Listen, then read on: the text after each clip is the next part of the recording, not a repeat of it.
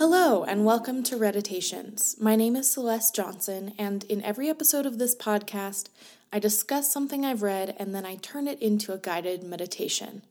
Today, I'm talking about the book My Life in France by Julia Child. This book took me a long time to read. It's 333 pages, so it's not a little book, and it took me a while to get through it, but I'm so glad I did. It was a delightful, delicious account of her life, and she never ceases to amaze me. So I hope that you fall in love with her the way I did. Today I want to talk about the theme of not sweating the small stuff, because that's really what stood out to me in Julia's book. And I feel like I can call her Julia because after reading this book, she just feels like an old friend. I struggle notoriously with sweating the small stuff. I say that not to get down on myself, but just because I know it's my tendency when I get stressed out. For example, I was making cookies with my partner pretty early in our relationship, and I got really stressed out while we were making these cookies. Not because something was burning to the ground or something terrible happened, but because the cookies were all different sizes, and I got really concerned that the cookies were going to get done at different rates, and then we would have made cookies all for naught. And I recount this story just because Julia's book made me reflect a lot on what it would look like to live a life where you didn't sweat the small stuff. She's kind of unflappable, and no matter what happened to her in this retelling of her life, she kept plugging along with such a joyful and curious attitude. It left me really inspired. I'll give you a quick summary of what happens in this book so you get a little idea of her life if you're not familiar yet. Julia Child was from California, and she moved overseas with her husband, Paul Child, who worked in essentially a diplomatic role, as I understand it. So she went with Paul to France for the first time in the late 1940s. When they arrived in France, she learned how to speak French, she integrated into the culture, and she just started exploring. She found that she really loved French food, and so she started taking classes at the Cordon Bleu, where she learned to become an excellent chef. She learned traditional, classic French cuisine, and she worked really, really hard and was deeply passionate about it. She took that knowledge and brought it to a bunch of other ventures that became really successful. She wrote a couple cookbooks in collaboration with a friend she had encountered in the cooking scene in France. She began her own television show when she got back to the United States many years later.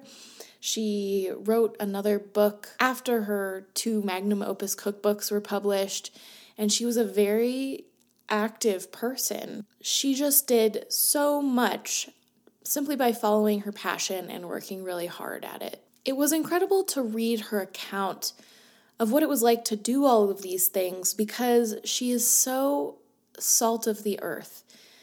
Her style of speech and of writing, it's almost silly. It's so convivial. She puts sound effects in her writing, and if you've ever listened to her talk, you know that she also does that when she speaks. And as I was reading her prose, I could hear her voice in my head a lot of times.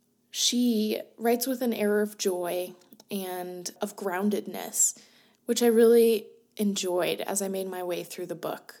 I think there's one major component, one character trait at the root of her great capacity for joy and for groundedness. And I think it's that she was unfazed by the messiness of life. She loved it, in fact, and she embraced the mess wholeheartedly. She was unflappable, and she didn't sweat the small stuff. Even when things didn't go as she planned, she rolled with it with grace and enthusiasm, and it got her into amazing places. I think the best way to convey her attitude in this respect is to read you a few of the quotes that I picked out from her book. The first one I want to share with you is when she's explaining how she had a friend over for lunch, and the food that she made that time, even though she was a fantastic chef, the food didn't quite turn out the way she wanted it to. She says, "I made sure not to apologize for it. This was a rule of mine. I don't believe in twisting yourself into knots of excuses and explanations over the food you make. Besides, such admissions only draw attention to one's shortcomings or self-perceived shortcomings and make the other person think, yes, you're right, this really is an awful meal. Maybe the cat has fallen into the stew, or the lettuce has frozen, or the cake has collapsed. Eh bien, tant pis. Oh well, too bad. Usually one's cooking is better than one thinks it is, and if the food is truly vile, as my ersatz eggs Florentine surely were, then the cook must simply grit her teeth and bear it with a smile and learn from her mistakes." This quote really sums up everything I love about her attitude towards cooking and learning and life. She's unapologetic, and she recognizes and accepts that mistakes are part of the process and that they happen, and that they're not something we need to apologize for. Whenever something doesn't go her way, she's always ready to just say, eh bien, tant pis, oh well, too bad, and move on with her life because she knows that something good is waiting around the next corner. She never twists herself into knots of excuses and explanations and apologies, and I love her for it. She's strong and unapologetic and sure of herself, even when she's not sure of herself. And that makes her immune to a lot of pitfalls that she might have encountered were she less able to just let things go and move on with her life. Later, talking of cooking again, she says, "Of course I made many boo-boos. At first this broke my heart, but then I came to understand that learning how to fix one's mistakes or live with them was an important part of becoming a cook. Julia makes every mistake seem fixable, and when it's not fixable, she shows that you can live with it." She says learning to fix your mistakes or live with them is an important part of becoming a cook, but I think it's also an important part of the way she lives her life. And I love the example she sets in that respect. Julia, I have a feeling, would not get stressed out if somebody were making cookies of different sizes, like I did in that story I told you at the beginning of this episode, and she shows me that I don't have to be stressed out about that sort of thing either. Her attitude shows me what it's like when somebody allows themselves to just let go and roll with whatever life hands them, and she inspires me to do that to the best of my ability. Later, she's discussing what it was like when she and her two friends started their own little cooking school, which I think is an incredible endeavor that they undertook not long after Julia graduated with her certificate from Cordon Bleu. She says, "Is anyone ever completely ready for a new undertaking, especially in a profession like cooking, where there are at least 100 ways to cook a potato? Tant pis, we decided. We have 3 students and 3 teachers. Allons-y. Basically, too bad. We're doing it anyway." Even when it might be messy, she's willing to take risks, to try things, and explore the things that she's interested in. She's not afraid of making mistakes, and if something goes wrong, she treats it not as a failure but as information, which is how she approached each endeavor that she talks about in this book. And I think it's why she was so successful, is because she allowed herself to make mistakes without fearing them. I think that attitude was responsible for more than her professional success, though. I think it was also at the root of her immense joy that just bubbles out of her with every word. And if you've ever watched her on television, you can see that she's joyful with every action she takes. Writing to her friend and co-author, who was at the time suffering from high blood pressure, Julia wrote, "You have to let a few things slip by you, rather than being pitched at the highest key. Force yourself to relax at times. It is not necessary to do everything as though your life and honor depended on it." I think this quote speaks to the fact that although her ability to let things go allowed her a lot of professional success and allowed her to fail forward, This attitude also allowed her to let a lot of things go that might otherwise have overwhelmed her. Between learning new languages, moving all the time, writing books, eventually being on television, and putting together all the other projects that she did during her lifetime, she could have been so overwhelmed by her work. But her attitude of letting go also translated to her personal life, and that's what allowed her to find a balance between the two, I think. Because of that, this attitude of letting go and not sweating the small stuff also allowed her to experience great enjoyment and a sense of adventure during her life. An attitude that she attempts to share with readers in her book, I think. And it's something that definitely came across to me as I was reading. Julia's attitude is at once stoic and ecstatic. In many ways, she practices an attitude of non-attachment. She pays a lot of attention and care to what matters to her, but she also knows that life happens, mistakes happen, and she's always willing to let it go when it doesn't go her way. So in today's meditation, I want to practice that a little bit with you. I want to practice, as Julia would say, letting a few things slip by us. With that, let's meditate.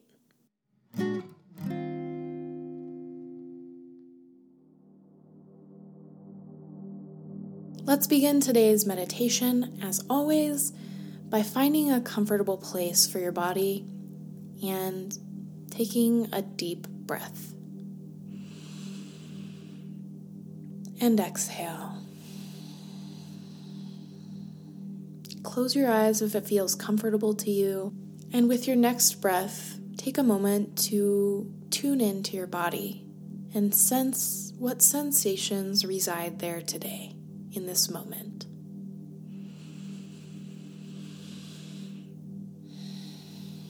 Exhale, and with every breath, release a little more tension.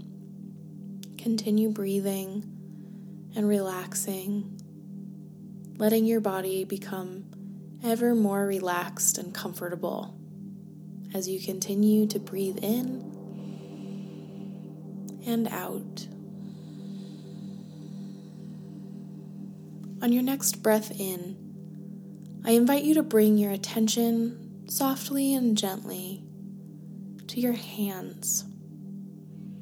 Notice where they are resting. Notice if they are open or closed, if your palms are facing up or down. Notice if you're holding any tension there. And when you do notice tension, allow yourself to release it with your next breath.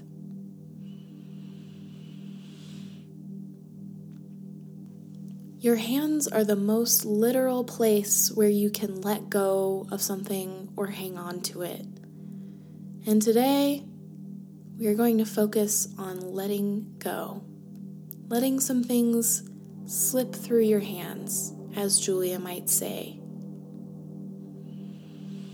Continue breathing in and out. Be gentle with yourself. And with each breath, allow yourself to relax a little bit more. As you continue to bring your attention to your hands, imagine immersing your hands in a bowl full of flour. Soft, cool flour, the dust coating your palms and the backs of your hands. And for a moment, immerse yourself in the visualization of that sensation. Allow yourself to truly feel the flour surrounding your hands, covering them. Feel the texture of the flour, and allow yourself to really imagine your hands in this bowl.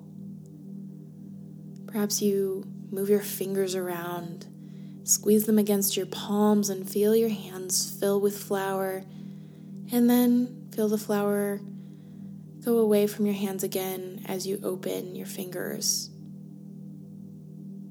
Tune in especially to that sensation of letting go and what it feels like When, after you've gathered flour into your hands, you open your fingers and let it slip past them. Feel the movement of the flour between your fingers, and feel how the weight of your hand changes as the flour leaves it. Recall again Julia's words that you have to let some things slip by you. And every time you imagine your hand gathering the flour together, remind yourself that it is okay to let go of it. Let it slip past your fingers once more. Now, allow yourself to empty the contents of your mind right now in a new imaginary bowl. Whatever thoughts are rattling around inside your head, allow them to sift into the bowl as if they were flour. Take a moment to collect what's ever in your head and move it into this bowl. Allow yourself to set your thoughts aside in this bowl for just these few moments that we have together. Take another deep breath, and with each breath, search the inside of your head for any thoughts that may be still lingering there, and allow them to leave for now. Empty them gently into this bowl.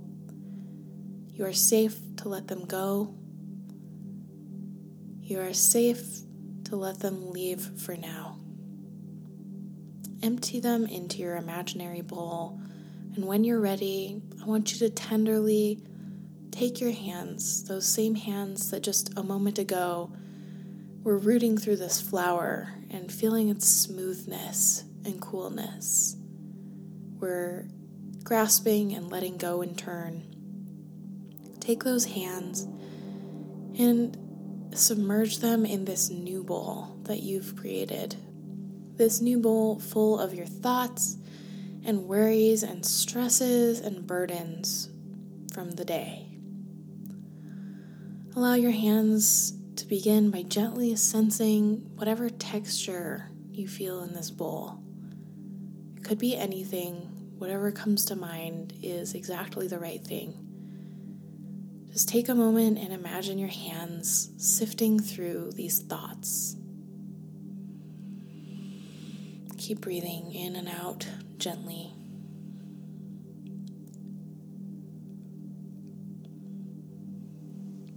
When you've taken a moment to sense what's in this bowl and kind of acquaint yourself with it, feel it on your hands, allow yourself to grasp these thoughts with your hands, physically, not in your mind, but physically with your hands. Imagine grasping them and squeezing them in your palms just like you did the flour. You can be gentle if you like, or you can really squeeze if that's what feels right to you. And imagine the sensation in your hands as you do this.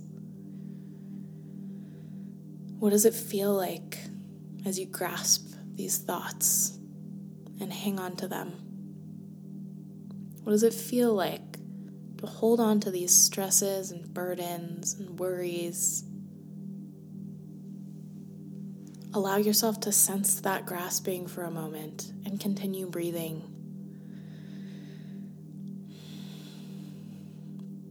When you're ready, hearken back once more to Julia's words. You have to let some things slip by you.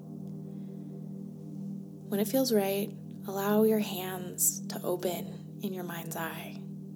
Allow the spaces to come back between your fingers as the thoughts and stresses, worries and burdens sift through them. Let them leave your hands slowly as you open your palms and release them back into the bowl. There's no need to inspect each one of them or look at what you've been holding. You can simply allow it to leave. Simply let go. let it slip past you and know that you are safe doing so. If you'd like, take one more moment to grab a handful of whatever you've put into this bowl. Take it into your palms, and again, practice releasing it. Still breathing intentionally. Feel these thoughts, the contents of your mind, sifting through your hands in your mind's eye. And allow yourself to truly let go of whatever you've been holding while your hands have been in this bowl. You have to let some things slip past you, and it is up to you to allow them to do so. Slowly, as you continue breathing, tune back into your body and where you are in this moment. Notice any sensations you feel, and on your next breath, if it feels right, you can open your eyes and come back to the room you're in. Wherever you are, you always have the choice to let some things slip past you, to let the small stuff go. In Julia's words, you do not have to be pitched at the highest key. Force yourself to relax at times. It is not necessary to do everything as though your life and honor depended on it. As you go forth today, remember that it's okay to let things go. You may even be more joyful and grounded for it. As Julia says, the pleasures of the table and of life are infinite. Toujours bon appétit.